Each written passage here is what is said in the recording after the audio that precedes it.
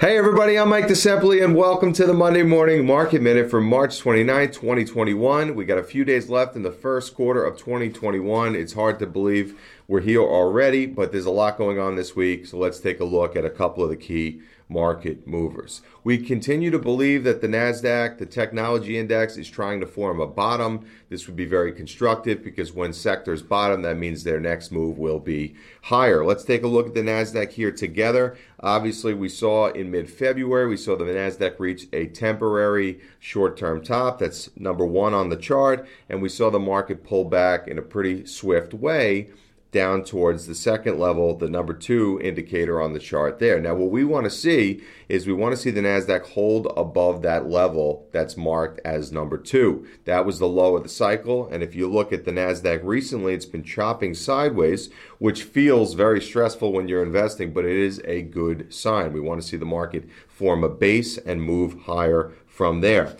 Bottoms in the market tend to be shown through strong reversals. And we did see a couple days last week where the market was firmly lower in the morning, only to reverse and finish higher in the afternoon. So that is a good sign. We want to see continued strength, and we would like to see the NASDAQ break out and move towards new all-time highs. As an update on Treasury yields are still a little bit elevated, but they seem to have found a temporary range between 1.6 and 1.7%, so that's okay. We still believe stocks, and particularly tech and growth stocks, can succeed in an environment with interest rates that low. We don't see them as a problem restricting growth anytime in the near future. An update on the Suez Canal. If you've been following along, there is a very large ship that's blocking the Suez Canal. It's been there almost a week, and it's costing about $9 billion a day in lost global trade.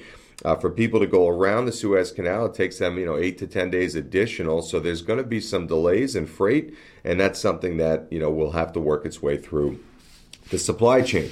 As the quarter turns, you're likely to see a lot of volatility this week as investment managers start to reposition themselves for second quarter. But historically speaking, in a seasonality way, April tends to be a very good month in the markets. We've seen 15 of the last 15 years show gains in the month of April. So we will be interested to see if that trend will continue this year. If you have any questions, reach out to us. We went a little over a minute today, but a lot of important things to talk about. We'll see you back on Friday for the Heritage Market Pulse.